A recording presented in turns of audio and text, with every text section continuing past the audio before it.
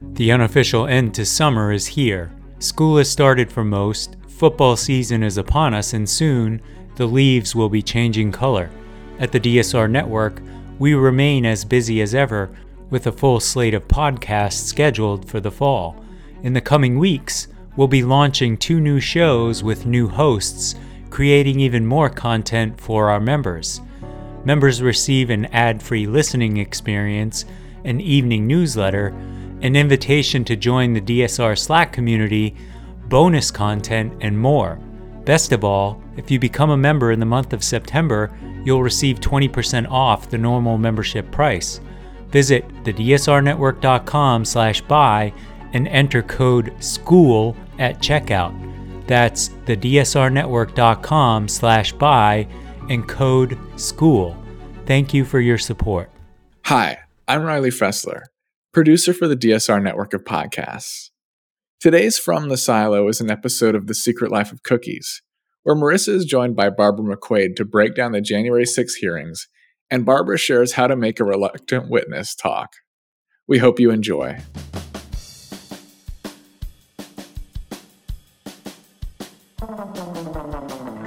Welcome to The Secret Life of Cookies, where we try to solve the world's problems through the miracle of carbohydrates, one recipe at a time, with host Marissa Rothkopf and her dog, Bosco.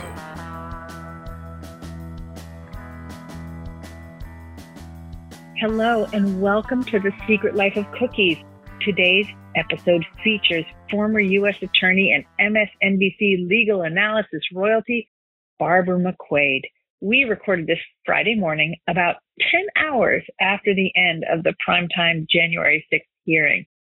What a hearing, am I right? We both stayed up late watching, and then we got up early to talk about it. So I hope you enjoyed this in-depth conversation as much as I did. Now, this episode has bonus content only for subscribers to the Deep State Radio Network. I wish everything in the world could be free, but becoming a member isn't expensive and has many benefits, including ad-free listening and bonus content on all the Deep State Radio podcasts.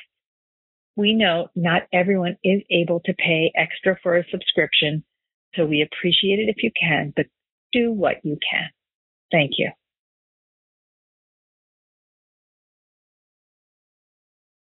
Hello, Barbara McQuade, and welcome to The Secret Life of Cookies on this. It's Friday. I think it's July 22nd. I really have no idea. And it's most important thing is it's Joyce Vance's birthday today. It is. I've already sent a gift. But I thought we'd be baking cookies for her today in case she doesn't get the cake of her dreams.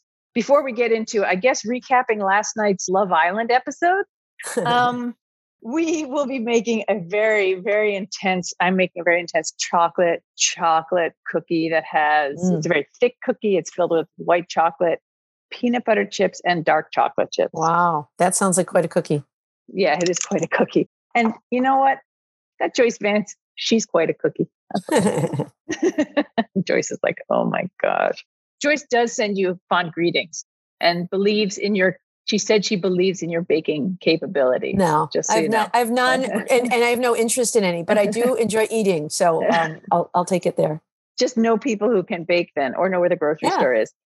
So last night there were these congressional hearings, and I wondered if anything surprising other than Josh Hawley's beautiful gazelle-like gait. Yeah. That one was funny, wasn't it? That was like not really all that important to, any crimes or anything, but it was like delicious karma. It was just so beautiful. Yeah. And a little dig that, a serious dig that he was out there pumping his fist, being protected by the police, while he was also inciting people to run over the police and get into the Capitol building. And he turned into a meme, maybe the fastest meme that ever happened on the internet, I think. They had to know that was going to happen, right? Yeah, they had to. I mean, it was beautifully done. But other than that, was there anything that popped out to you last night that made you think, hey, or whatever sound you make when you discover something? Yeah, actually, I thought some really interesting new things that we learned last night that were, I think, really important to And, it feels like, how can we still be learning new things, right? I mean, after all this time. But I thought a couple of things that were super interesting. One is Adam Kinzinger framed that hearing last night as Trump did not fail to take action. Trump chose not to take action. And exactly. I think then all of the evidence kind of built on that frame. And one thing that was new to me that I hadn't really thought about before that was so interesting was the fact that he did not record that video asking people to go home until after it was apparent that the physical attack had failed. So I thought that was a really interesting point because I kind of previously thought, well, he dragged his feet maybe, or he wasn't aware of how dire it was. There are all kinds of ways to spin that. But, they're begging and begging and begging and begging. And then only okay, it appears they've got it under control. Now he decides to record the video. And then, until then, not only was he refusing to do something, we heard Mark Milley, the chairman of the Joint Chiefs of Staff general, say Trump was the commander in chief and he did nothing, zero. He seemed incredulous at that. And then we heard about, these two witnesses, Matthew Pottinger on the National Security Council and Sarah Matthews, a communications professional, who said, not only was he refusing the pleading to please do something to stop it, he then tweets that 224 tweet that Pence didn't have the courage to do his duty. And as Sarah Matthews said, that poured gas on the fire.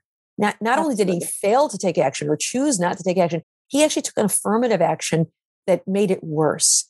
So I thought that was very interesting. And then, of course, the stuff that was occurring at the Capitol that was a little different that we hadn't heard before, where, as Pence is being spirited out of there, we'd already seen that backstairs video of him coming out. And I thought, okay, they got him out of the way. But what we hadn't seen before is what was going on in the second floor, the floor he had to go past. And the agent we saw last night says, all right, I'll check it out and I'll see what's going on down there.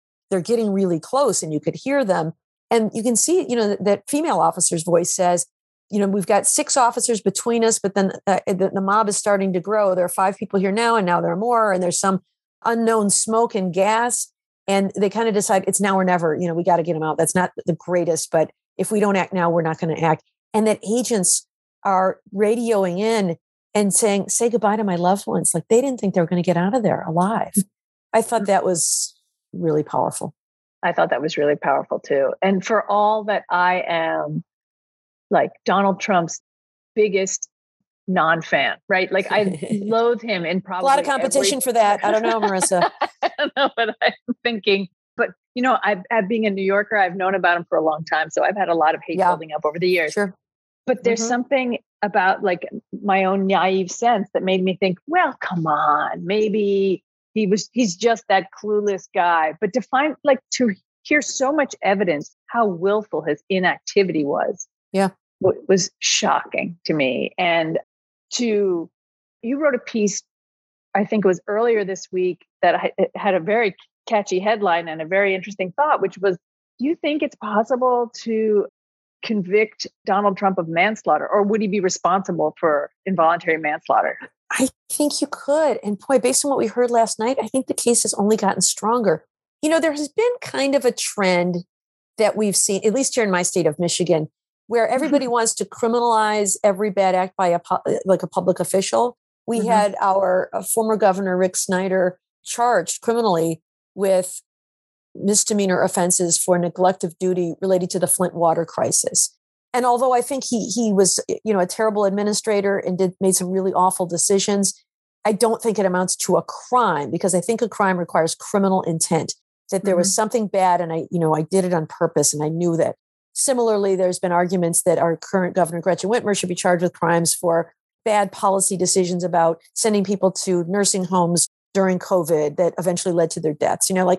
Maybe a bad decision, but not a criminal decision. But what Trump did is very different. And again, I come back to the way Adam Kinzinger framed this. It wasn't just a failure, like a bad choice, a bad decision, ordinary negligence. He chose not to act. He was the person who could have stopped this. He's the commander in chief of the armed forces and could have called up the National Guard, and he did not.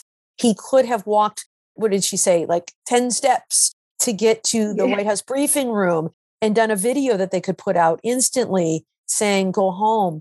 And he chose not to do that. He could have tweeted and said, go home.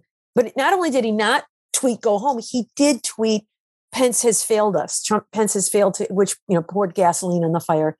as she said. So, the elements of manslaughter under federal law is, one, a death occurs at a federal building, federal property. So we've got that.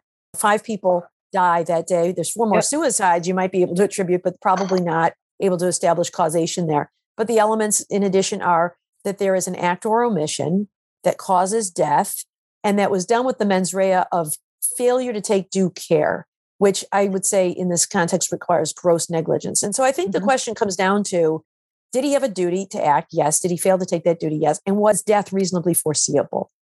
And they showed us what he could see he's watching Fox, and they showed us the clips from Fox. People are like breaking down windows. They're coming in the door. He knows they have weapons. The idea that, a police officer's going to have to shoot one of these people, very reasonably foreseeable. The idea that someone would be trampled to death, as she was, reasonably foreseeable. The idea that someone would have a medical emergency and they wouldn't be able to get to them in time, reasonably foreseeable. I think you could make a case for manslaughter here. And so I don't know whether they will. It may fail to encompass I don't know if it's greater, but equally repugnant crime of allowing our democracy, attacking our democracy. But it doesn't have to be an either or. You can have and both. And charge it, as just 5 additional counts in an indictment. But man, I think if any crimes became clear last night, it's this obstruction of an official proceeding, because he wasn't doing nothing, Marissa. He was on the phone. He's talking to Giuliani and he's talking to senators saying, let's use this to our advantage to continue to delay this proceeding. Well, if that's not obstruction of an official proceeding, I don't know what is. Right. And Giuliani gets on the phone afterwards and says, hi, I'm calling on behalf of the president. Hey, buddy boy, let's do us a little favor here. Yeah, do us a solid.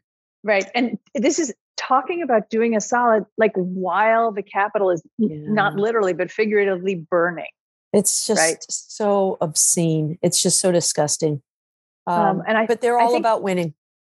They're all about winning. And I just read this morning that friends of theirs, Bill Barr, what's his face, Roe, and Steve Wynn are thinking of starting a PAC, or have started a PAC, to preserve electoral states' rights, to set election laws. And it's what's the name of it? Restoring Trust and Integrity in Elections PAC. I'm going to call myself the queen of Twitter, and maybe it'll be so.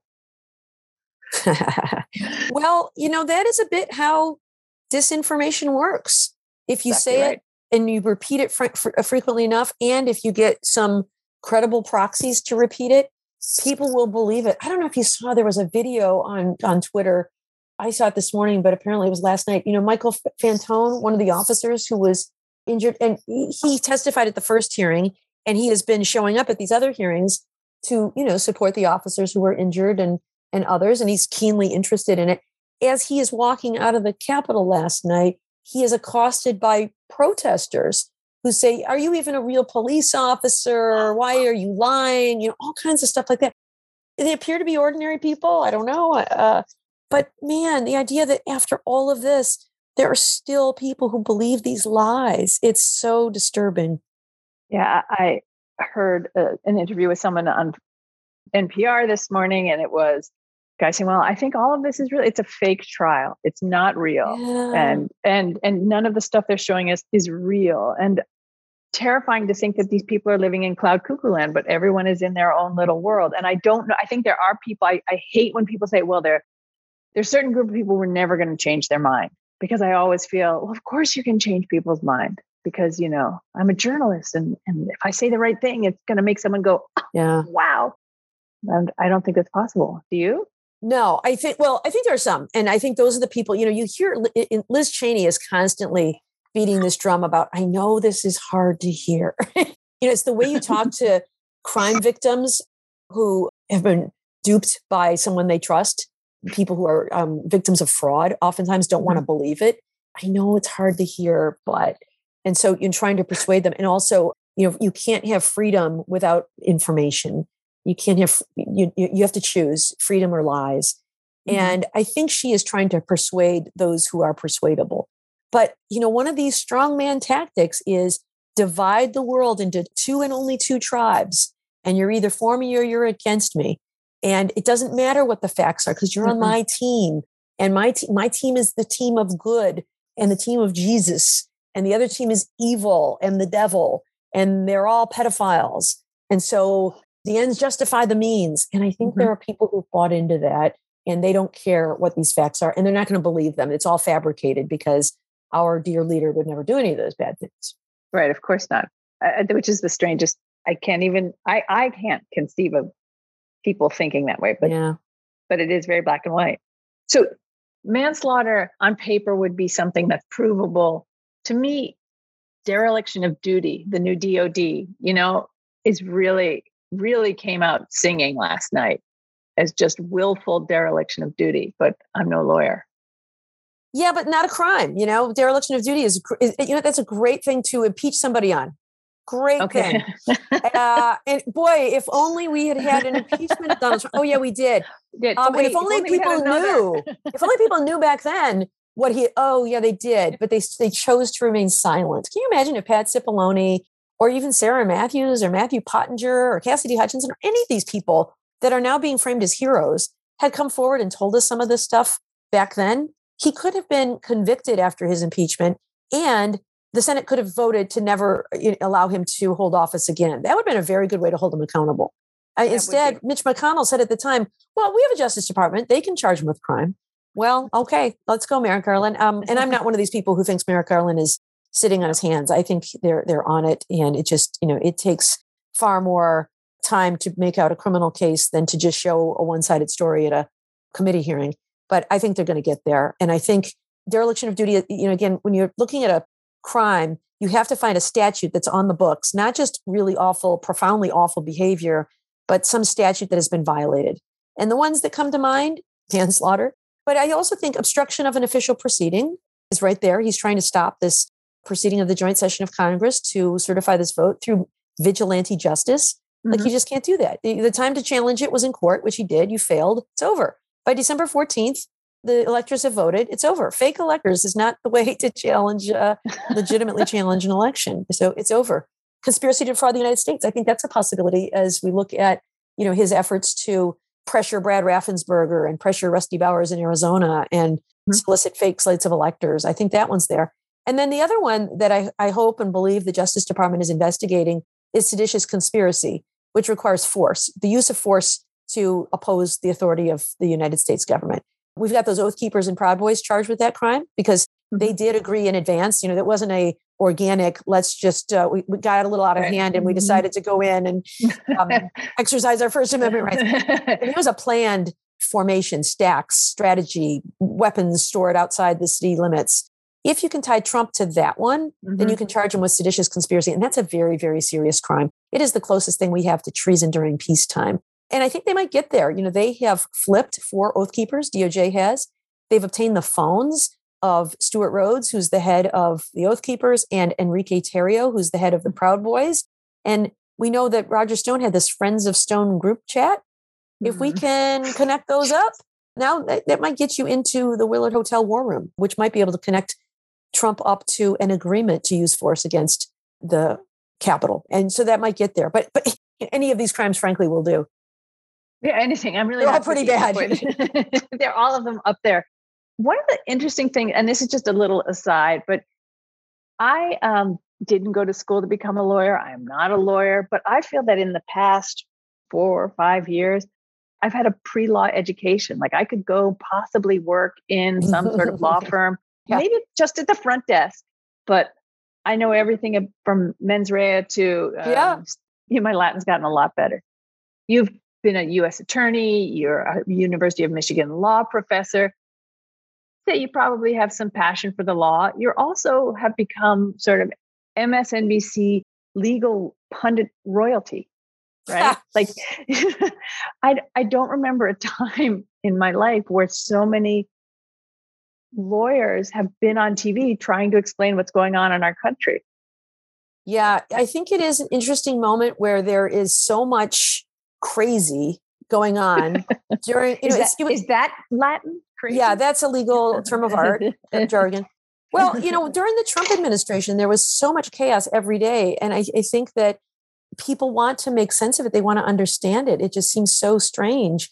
There's politics and there's hyperbole, and then there's the law. And I think most people care about the rule of law and want to understand, how can this be okay? How can this be legal? And so I see my role as trying to explain. I know there are a lot of people on cable TV who like to hyperventilate and, spout opinions and get people riled up. And I try to stay calm. Once in a while, I, express something strongly, but I really just want to help explain. Rachel Maddow says it is the mission of her show to add to the amount of useful information that exists in the world. I like that motto. And, I see I'm a law professor. I see my job as public education. And to the extent I can help people understand what is meant by mens rea or stare decisis, or, a great example, I think, of where explanation of the law can be very helpful. When Rudy Giuliani was searched, he was outraged that thugs had come and raided and taken his phone and seized them. And to explain what it takes to get that, it means a judge has found a probable cause to believe evidence of a specific crime will be found on those phones. To even ask a judge for that at the Justice Department, it requires approval at the highest levels, which was during the Trump administration that these phones were seized. And so the idea that Rudy Giuliani is somehow balks at people, thugs taking away his phones, is just remarkable to me, right? This idea, had he never done that to anyone himself? Yeah, he's done it himself 1,000 times or more. He knows that. And he's just trying to generate outrage. He's trying to get people riled up to think, wow, look at this. This is a political crusade. And so, I see my job is just to try to explain, no, this is how it's done. Jeffrey Clark did the same thing. They made me stand outside in my pajamas while they raided my house because they had a search warrant. And it doesn't happen on their own. A judge, an objective, independent member of the judiciary looked at this and said, yeah, you've got probable cause. I authorize you to go get that thing. So anyway, that's how I see my role, is just trying to help people make sense and understand this so that they can form their own opinions. But, by having some facts and some knowledge about how the law works so that they can put it into perspective. Yeah, I found it extraordinarily helpful to have you and people like you and Joyce. And of course, I didn't really give you a good introduction on this podcast, but you are also one of the co-hosts of one of my favorite podcasts, which is Sisters-in-Law. Oh, thank you. That is the best time I spend walking the dog on the weekend, is listening to you figure it all out. Yeah, thank you. It's actually become kind of therapy for all of us. We record late Friday afternoons, and I've really come to look forward to our conversations because it's really a chance to just try to process all the really bizarre things that happen in the news. It's a nice reality check. I have so much respect for the others. Kimberly Atkins-Storr, who's a columnist with the Boston Globe and a lawyer. Jill Wine-Banks, who is a former Watergate prosecutor and has some really great historical perspective on some of these things.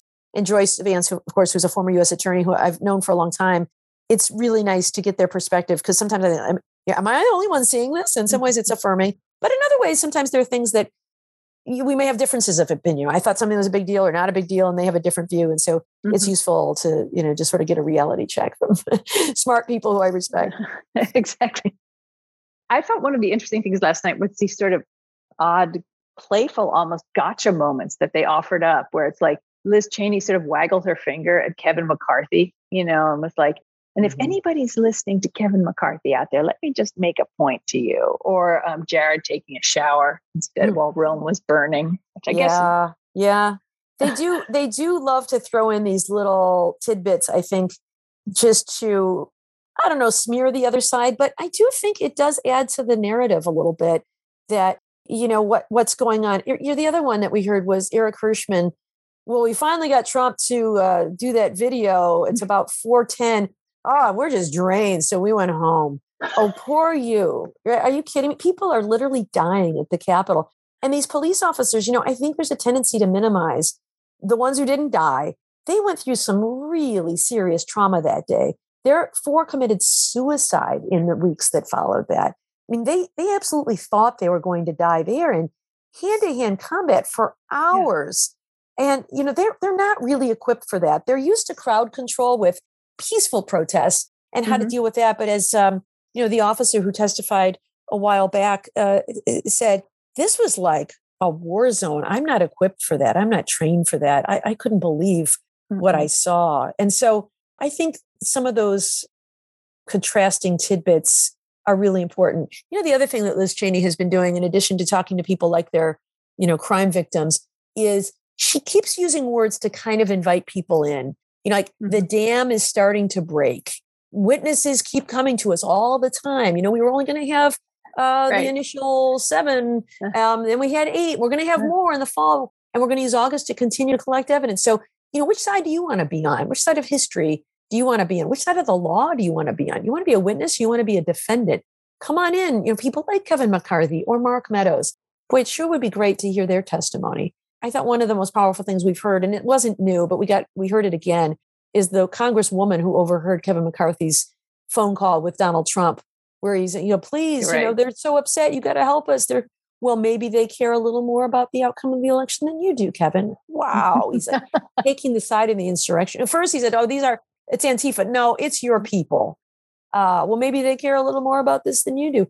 Like, it'd be great to hear from Kevin McCarthy about that, if we could get him to tell the truth, or Mark Meadows, who, was at the heart of all of this, is, in and out of all of these rooms.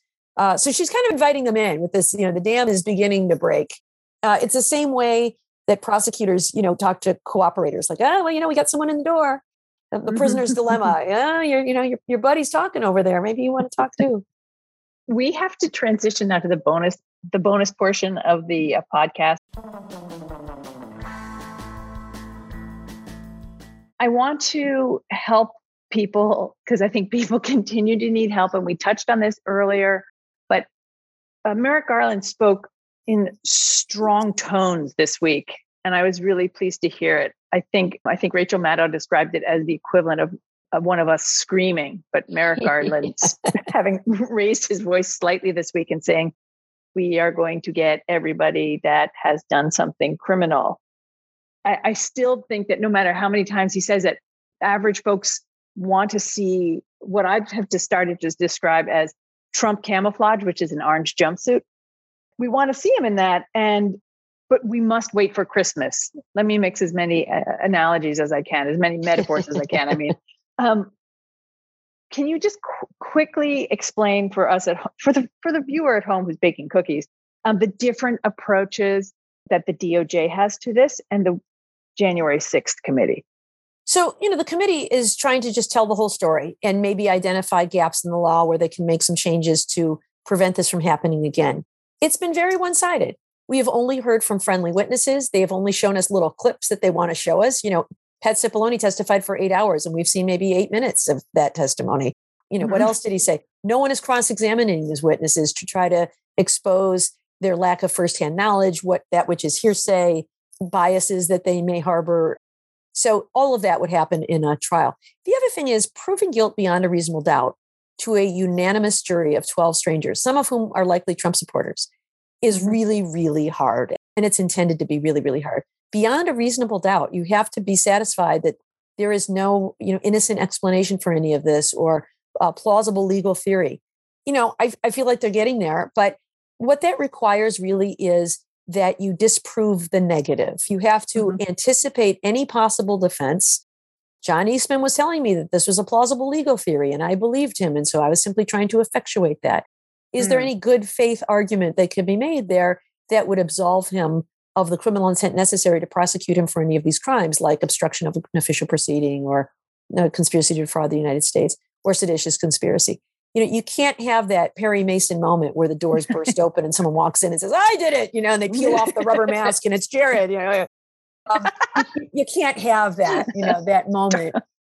And what that requires really is talking to all of these people, either interviewing them for hours and hours or putting them in the grand jury to lock in that testimony.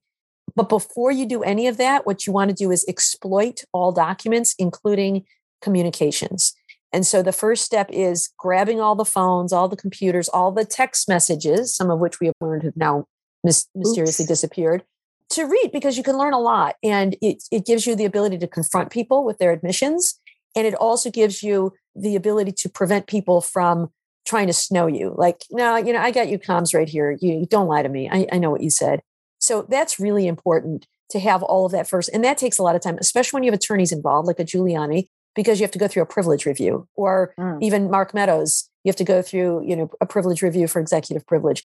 They're probably talking about things like, I hope they're not texting about the nuclear codes, but they are talking about things that are way beyond the scope of this, that are entitled to privilege that you can't get. And so somebody has to review all that.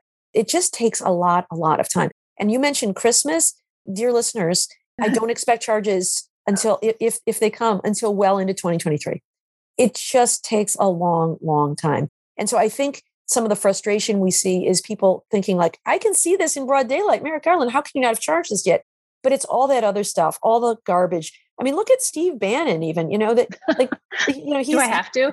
Yeah, no, maybe don't look at him. Governor Gretchen Whitmer, look at her trial. She was the case in Michigan against men who plotted to kidnap her, to put her on trial for violating their liberties by entering COVID shutdown orders. Hung jury. 2 of the jurors weren't convinced that this is a crime. Whoa, that's what you're up against. And so you need to make sure it is really buttoned down, that there is no way to just sort of throw a little magic dust in there to convince one juror that there's some plausible defense here. And so that just takes an awful lot of time. So I'd be stunned if they can do it in calendar year 2022. I think we're looking at 2023. And I think it's got to be by then, because if you get into 2024, now you're getting into an election year. If Trump announces a campaign, you've got these election year sensitivities that you have to avoid. And there's the risk that Trump runs out the clock. And even though you charge him during 2023 or 2024, there's a new administration in 2025 that dismisses the charges. So right. I think 2023 is the magic year. So the thing that we should be doing is sleeping more easily at night instead of worrying that nothing's going to be done. We should be sleeping easily because people are working hard in the Department of Justice. Well, I don't know that it equates to sleeping easily, because I do think there are still forces that are attacking our democracy. As Liz Cheney said yesterday, you can't have truth and you can't have freedom and lies. You have to choose one. And so there's still people who are supporting this big lie, and there are still politicians who support it, like Kevin McCarthy and others. So I do think that we need to be vigilant and try to beat back this whole, disinformation army that is out there. But I do think with regard to the Justice Department, it was important for Merrick Garland to come out. It seems like he needs to come out from under his rock every few months and remind people that we're still here and we're still looking at this. And I do think that has maybe been a flaw of his, that, he was at the Justice Department in the 90s and did a great job there. He worked on, he led the Oklahoma City domestic terrorism case against Timothy McVeigh. But I think the world has changed, and perhaps he has been unaware of that, and perhaps he's learning that. People just don't trust that you're the government and you're there to do your job and you'll act with integrity and you'll act with diligence. I think the Trump administration has really poisoned people on government. And I think it is a new age. And I think you do need to reassure people more often. And I think he did it just right. No one's above the law. We are working to hold accountable anyone who tried to upend our election, in getting beyond the attack itself. I thought he made that clear. So, but he probably needs to come out about once a month and remind people about that. And that wouldn't be bad. Even if he just repeated what he said, look, hey, we're still here. We're still working on it. We're working hard. Exactly. Yeah. I'm going to go back into the cave now. Yeah. Right. I think maybe people need that reassurance. I think it's changed. I agree with you. I think we all need some reassurance, because I think there's been so much tumult and upheaval in our lives, from Roe disappearing into the wind, and, that we need some sort of sense of normalcy, or things are working as they should. If you had the opportunity, if there was one person that you could pick to personally talk to, like you end up sitting next to them on the train, involved in this January 6th hoo-ha, is there somebody you'd really like to talk to give some truth serum to? And I mean, lawyers have sort of you have your own ways of evoking the truth. I don't know if I do, but the best FBI agents I ever worked with were not like the tough guy, Tommy Lee Jones guys. They were the chatterboxes. They could get you going about anything. Like these people, just great conversationalists who like have all day and they'll chat you up. If I could get, I can think of one particular agent, if I could get him, I would have him sit next to Mark Meadows. He knows where the bodies are buried. And remember, he cooperated for a little while, and they did get some of his text messages, and then it changed. And now it seems like he's gone all in on the big lie. He went down to Mar-a-Lago and they've served him some Kool-Aid, and like the trance is not yet worn off, but he knows he was the one who was in and out of the Oval Office, or I guess it was the dining room. We heard from Cassidy Hutchinson, he says he doesn't want to do anything. He said, it might get bad on January 6th, Cass. It might get real bad. What did he know? So he knows everything. He knows what the plans were. He even called in. Remember, it was Hutchinson who said, you're not going to this meeting at the Willard Hotel on January 5th for the love of God, are you? Oh, do you think that would look bad?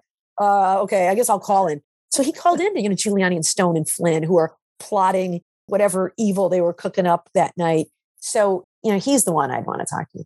Okay. But I like the idea of getting the chatterbox FBI guy. Like that's a skill. That man has skills. Oh, he'd get it out of him with sweetness, with syrup. And the old buds, even after the conviction, he'd still believe that he was his best friend. They'd still send Christmas cards.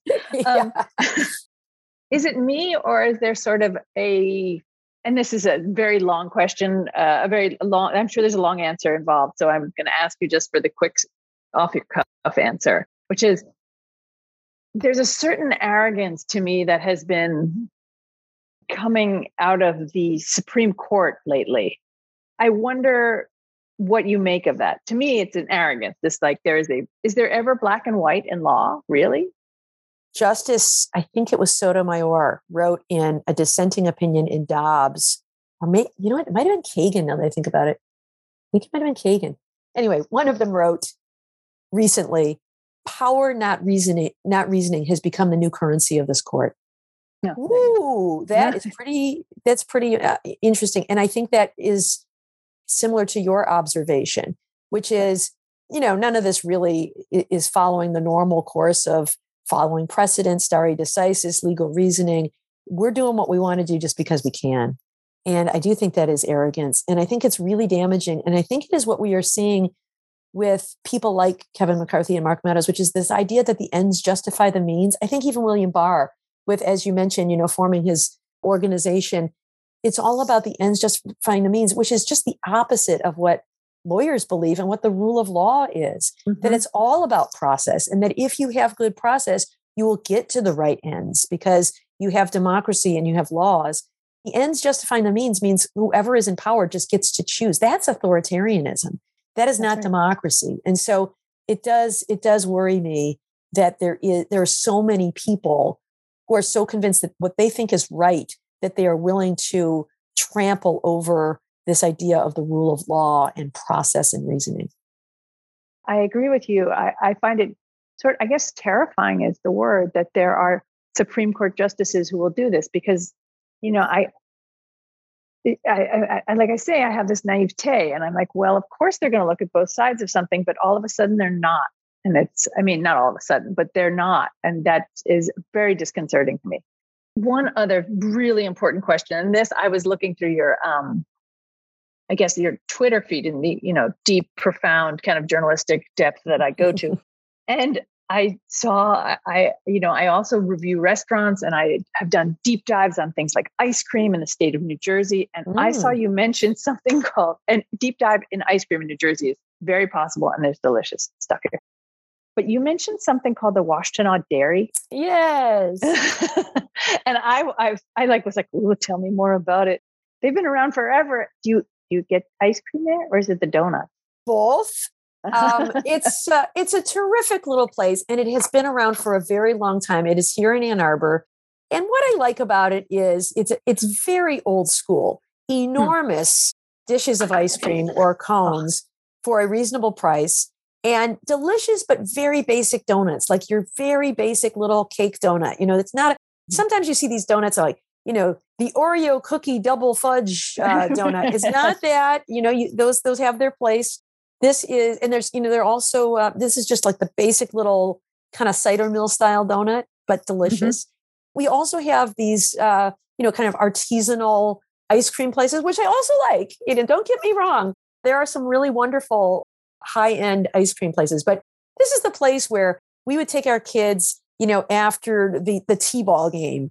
And, you'd go there with all the kids, in part because it's inexpensive, but there's a real Americana vibe to it that I just love. And, anytime you go there, you'll find the T-ball team or the soccer team and, the parents and the cone is dripping. And it's just great. It's a great joint. And, for all of those reasons, it is a place I consider fondly. But the ice cream is good too. They serve a Detroit staple Stroh brand ice cream. And so I think the ice cream is good and they pile it high. That's the best. That is the best. Yeah. And I think we need a little bit of that. One final question. As a mother of 4, Do you feel that your legal training helps you? Oh, absolutely. You can cross-examine kids all the time. Yeah. The only problem is after a while they get wise to you and they use your own tactics on you. Like, oh, wait, prior inconsistent statement. But yesterday you said the reason we need to do this was X. And today you're saying the reason is Y. Which is it? When you're lying then or you're lying now? Like, damn, shouldn't train them so well. Okay. Good tips for all of us. Thank you very much for your time. And I know you have a busy day ahead. And I look forward to listening to the Sisters-in-Law podcast today. And we have cookies for Joyce. I do want to point out that there are some really nice looking cookies here for Joyce. Well, that's so nice. And thank you, Marissa. And we've talked in advance that I am not a cook or a baker at all. I am, viciously anti my ever cooking or baking, but I do love to eat them. So although I'm very happy that you made cookies for Joyce on her birthday, I hope that someday you might have an opening in your schedule to bake some cookies for me, because I will eat them with joy. Thank you so much to Barbara McQuade. Thank you so much to you, the listener, for spending your time with us. I truly appreciate it with all my heart. Thank you. You can follow me on my Substack at marissarothkopf.substack.com for all the recipes that you hear in this Secret Life podcast. And there's also will be extra content there. So thank you and keep on being kind.